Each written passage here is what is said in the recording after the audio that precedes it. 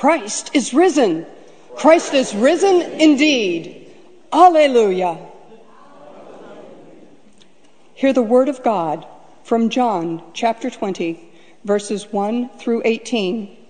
This reading comes from the New Revised Standard Version and can be found on page 882 in the Pew Bible. Early on the first day of the week, while it was still dark, Mary Magdalene came to the tomb and saw that the stone had been removed from the tomb. So she ran and went to Simon Peter and the other disciple, the one whom Jesus loved, and said to them, "They have taken the Lord out of the tomb, and we do not know where they have laid him." Then Peter and the other disciple set out and went toward the tomb. The two were running together, but the other disciple outran Peter and reached the tomb first. He bent down to look in and saw the linen wrappings lying there, but he did not go in. Then Simon Peter came, following him, and went into the tomb. He saw the linen wrappings lying there, and the cloth that had been on Jesus' head, not lying with the linen wrappings, but rolled up in a place by itself. Then the other disciple, who reached the tomb first, also went in, and he saw and believed. For as yet they did not understand the scripture, that he must rise from the dead. Then the disciples returned to their homes.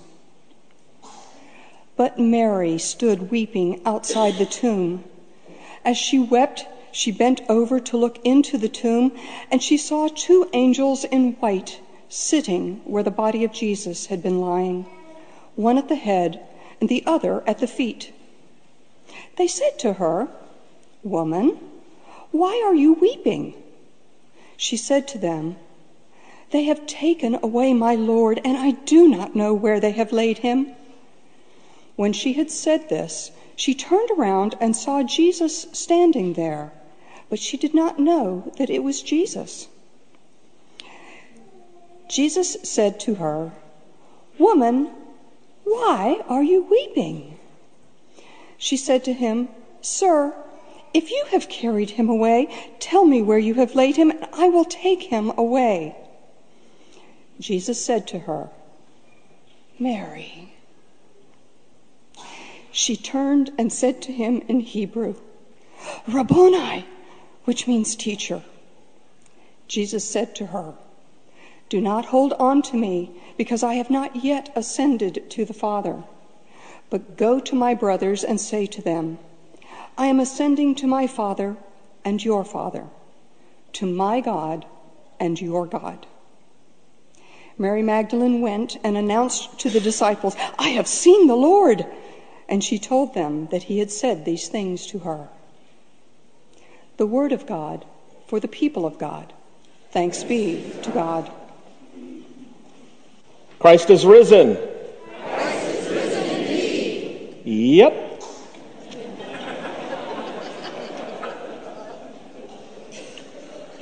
And that's part of the problem. Because apparently you all already know the good news before I even shared it. The truth of the matter is, you know what this day is all about. We wouldn't be gathering here on this morning if Jesus were still in the tomb.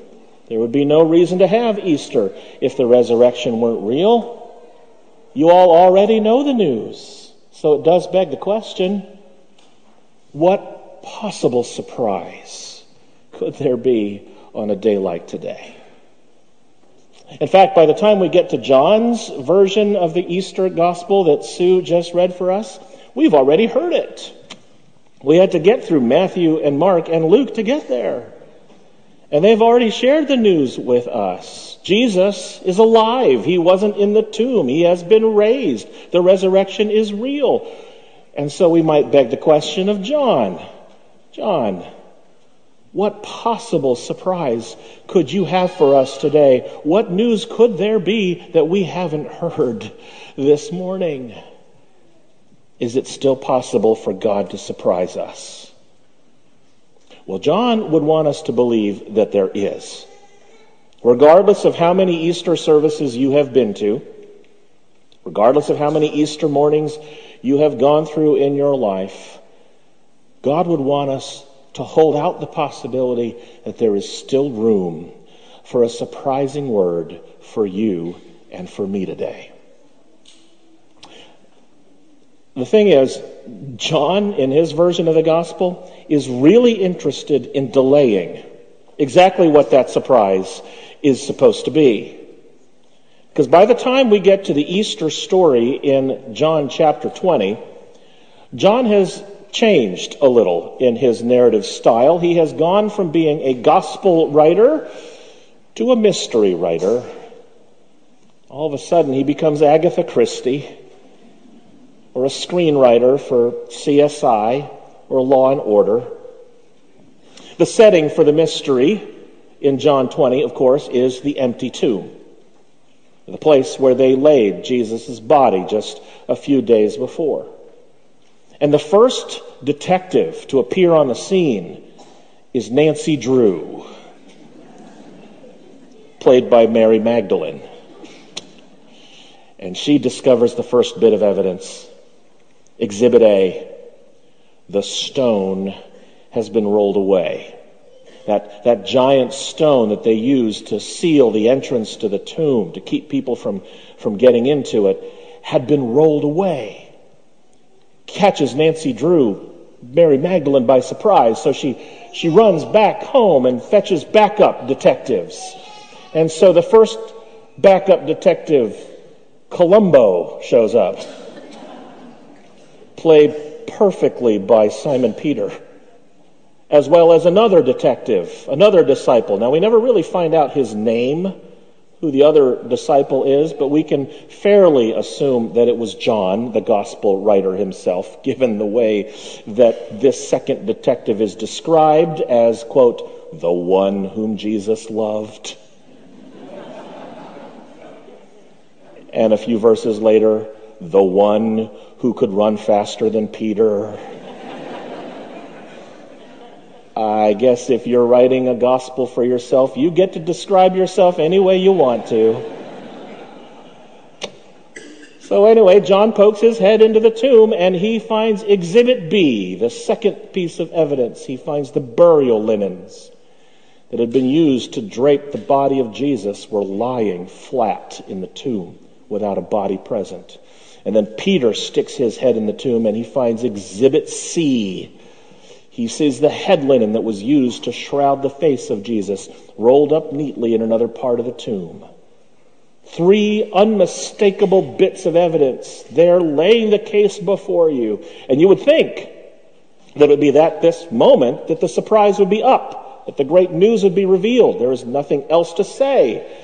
We would think at this moment that the resurrection would become plain and clear to the disciples.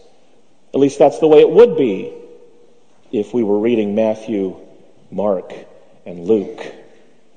But not here. John is not quite ready yet to give us the big reveal. In fact, in his gospel, despite all the evidence, Mary and Peter and John come to exactly the wrong conclusion. They come to the conclusion that the body of Jesus has been stolen. Talk about a double whammy. This would be the worst possible explanation. Because not only will they have just gone through the grief of saying goodbye to Jesus on Good Friday, now they've got the second layer of complication of having to come face to face with this epic scandal of the theft of his body. Poor Mary. Mary not only has lost Jesus once to death, now she has lost Jesus a second time in grief. And that's why, long before John is even ready to share the news of the resurrection, he wants to be very clear about what Mary was feeling. Right there in verse 11, we are told that Mary stood outside the tomb weeping. The next thing that happens is 2 angels appear. two angels appear. And we would rightfully think that once the angels appear, that's when the surprise is going to be up. I mean, that's the way it would be in Matthew, Mark, and Luke. I mean, when the angels are there, they're the ones to say, do not fear. He's not there. He's gone ahead of you. The resurrection is real. But not in John's gospel. In John's gospel, the angels appear not to reveal the resurrection, but to confirm Mary's grief. They ask her, woman, why are you weeping? And she says to them, because they have stolen away the body of my Lord. Why? Why is John so reluctant to stretch out the suspense? Why is he so interested in sharing this mystery with us? Just get right to the good news. I mean, clearly you all already know it. But maybe John wants to push the brakes for a second. Not only to allow this story to breathe, but to allow you and me to find ourselves in it. Maybe John is saying to all of us this morning that if you look carefully, if you listen carefully to what's happening here, you will find yourself standing right there next to Mary. Right here this morning.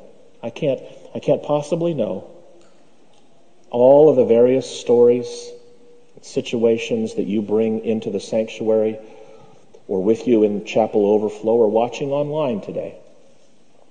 All I know is that many of us, if not most of us, also feel like something has been stolen from us.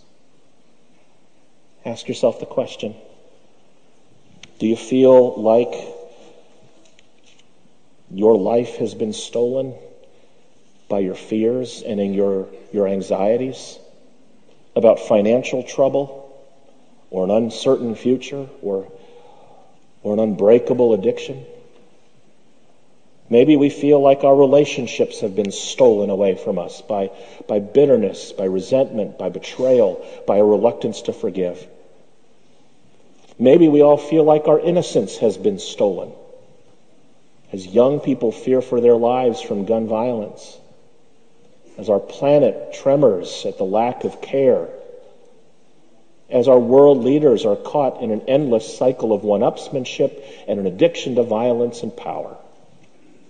Maybe you feel like your future has been stolen by your past. Maybe you feel too gripped by shame and guilt, or things that you should not have done, or second-guessing, or wishful thinking. Or maybe the worst thing of all, maybe you feel like your life has been stolen away by death.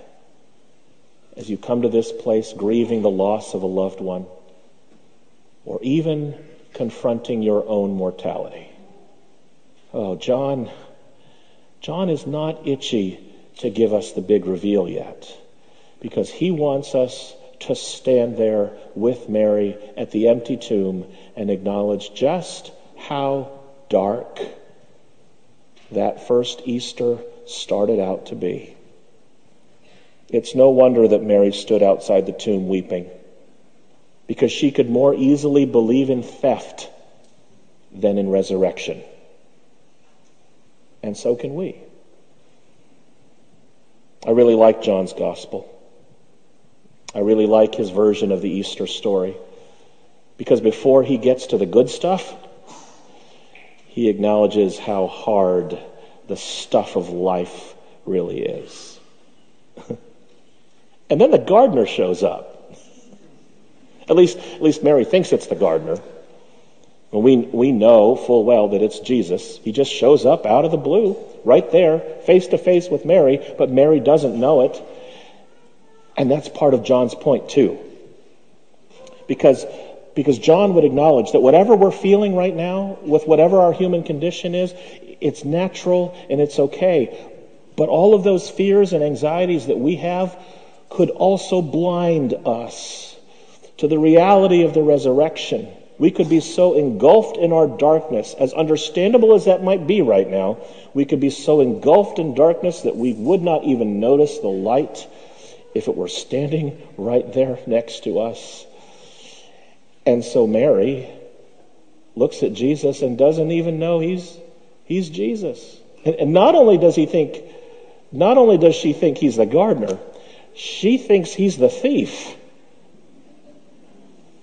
Because Jesus says, "Hey woman, why are you weeping?" And Mary says, "Sir, if you know where they have taken the body of my Lord, please tell me so I may carry him away." She thought Jesus carried his own body away from the tomb. Mary had hit the lowest point of her life. Just like many of us, perhaps, are in this place right now, feeling like we are at the lowest point of our lives too.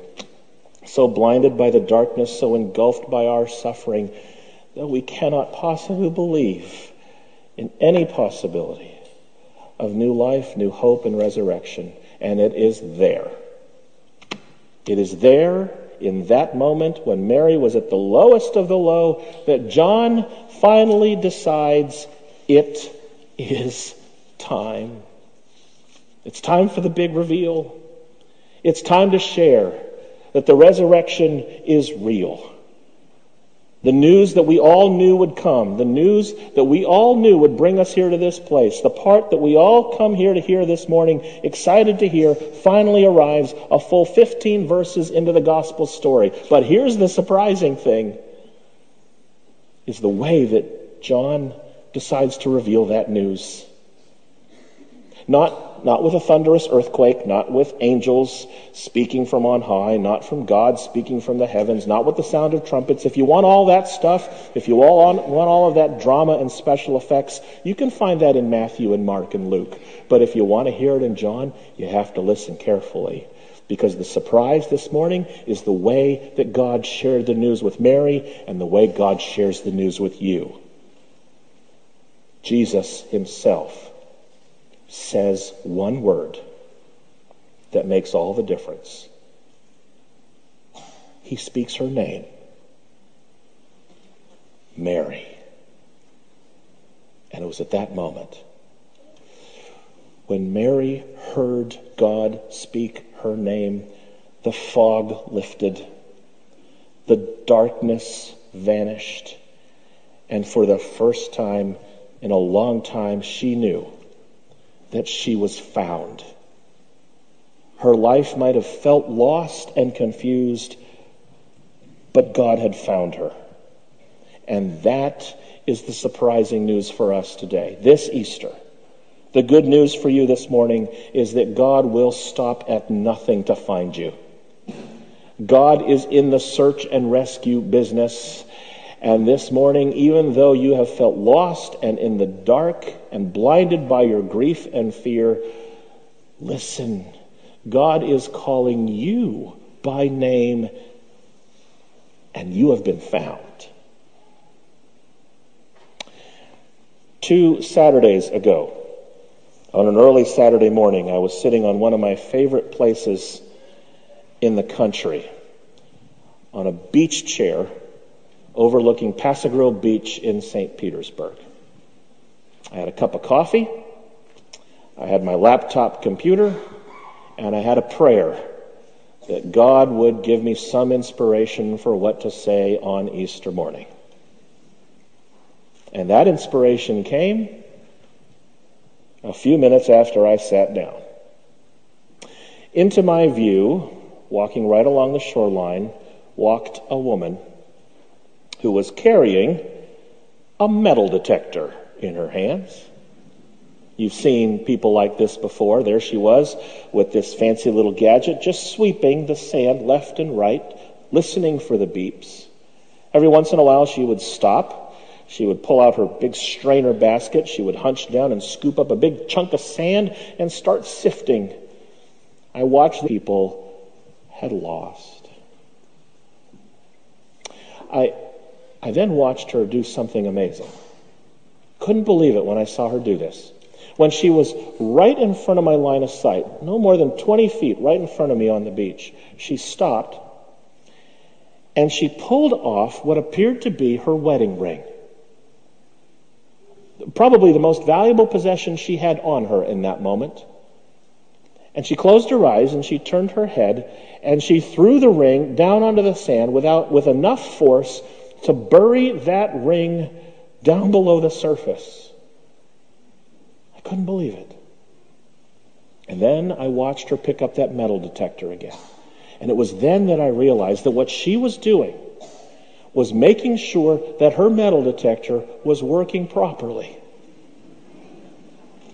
And that she was so intent on finding all of the other lost treasure out on the beach that she was willing to give up her most prized possession just to make sure that her system of search and rescue was working properly. And it was then at that moment that I thought to myself, thank you, God, I have an Easter sermon illustration.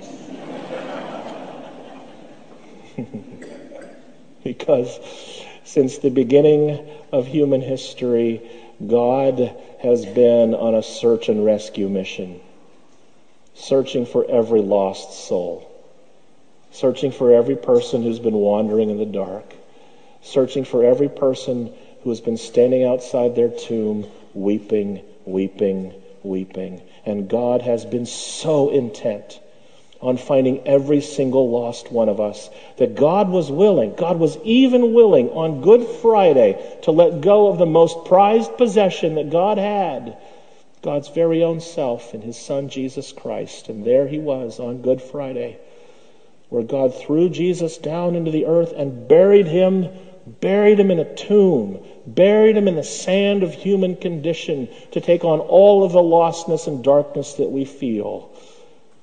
And then on Easter morning, God took out that strainer basket. And when God raised Jesus to new life, it proved that God could find anyone and anything, including you. I kept watching that woman. After she slipped her wedding ring back on her finger, she picked up that metal detector again. And I watched her walk a few more steps, sweeping back and forth. And then all of a sudden she heard a beep. And she stopped. She picked up that strainer basket, scooped up a chunk of sand, started sifting, and she found something. I don't know what she found.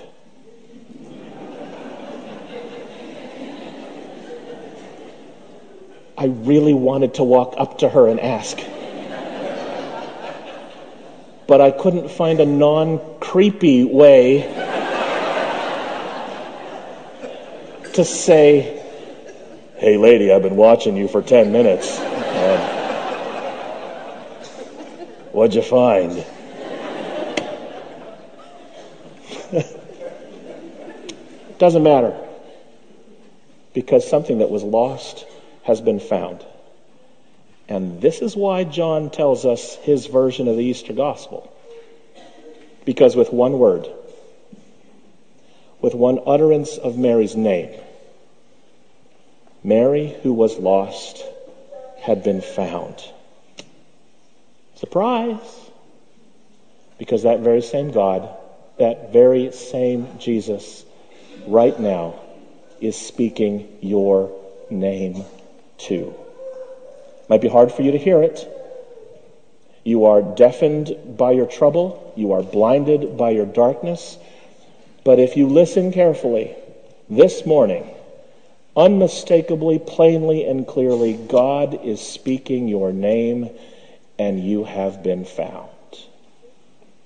And so the only question that we need to answer now is, what are we going to do about it?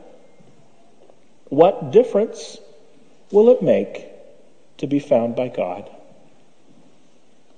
It's interesting, if you look at what Mary said next, Mary responded with another word, rabbi, which John would remind us means teacher. It was in that moment that Mary recognized that because she has been found, she has a lot of lessons to learn from Jesus, and so do you and I. In fact, we want to give you a very practical way to take something home with you this Easter. If you have felt far away from God at all, if you have felt lost, then one of the best ways for you to experience what it means to be found by God is to read the Bible diligently, daily, regularly. And we want to give you a tool this morning to do just that. Right now, on our website, hydeparkumc.org/31days, is a very simple and clear reading plan that you can follow starting today that will track you through the next 31 days and guide you into the most important stories of the life of Jesus. And that reading plan is accompanied by wonderful questions every single day that you can answer for yourself that will allow you to go deeper into not only the meaning of the stories, but what they might mean for you. And when you get past those 31 days, on day 31, there are next steps for you to follow, to go even deeper in your spiritual life, to recalibrate your life according to God's will, and to grow in your spiritual maturity in and through the ministries and relationships of this church. If you felt lost, listen for God to speak your name and follow this reading plan. And we hope to see you back. Mary's response to Jesus was to say, "Rabbi, teacher, I've got so much more to learn from you." Hers was a realization that she had so much more to learn and Jesus had so much more to teach her. And I want you to know, despite your doubts, it is not too late for you. Regardless of your standing in life or how small your faith might appear to be, it is not too late for you to grow in your faith and follow Jesus, your teacher and your Lord. This is the good news that we knew had to be coming eventually. The other Gospels would want us to hear it a lot sooner. The other Gospels share the news right away at the top of their stories. If I were preaching Matthew, Mark, and Luke, this sermon would probably only be about 5 minutes long. We could end this service and beat the Baptists to brunch.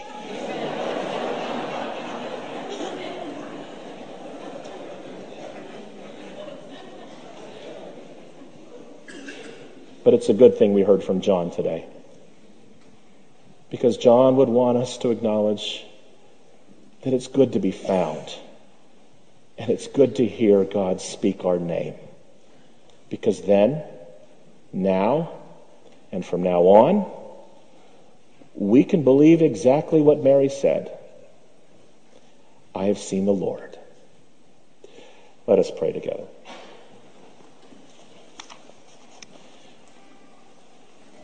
God, this is good news. We were expecting it. We just weren't expecting how much we needed to hear it, or the way in which you were going to share it. So God, thank you for speaking it to us in the most personal way possible, through the speaking of our names. God, we confess to you that we have felt in the dark, lost, confused, blinded. But today, the message is unmistakable. You have found us. You have given up your most prized possession to find us. And for that we are grateful. Now continue to guide us as we take whatever the next step is along our journey of faith, so that every day can be a resurrection day, that every pulse, heartbeat of our life can speak to the glory of hallelujah. You are risen, and you raise us to new life indeed. We pray all these things in the name of Jesus Christ our Lord, and let all God's people say, Amen.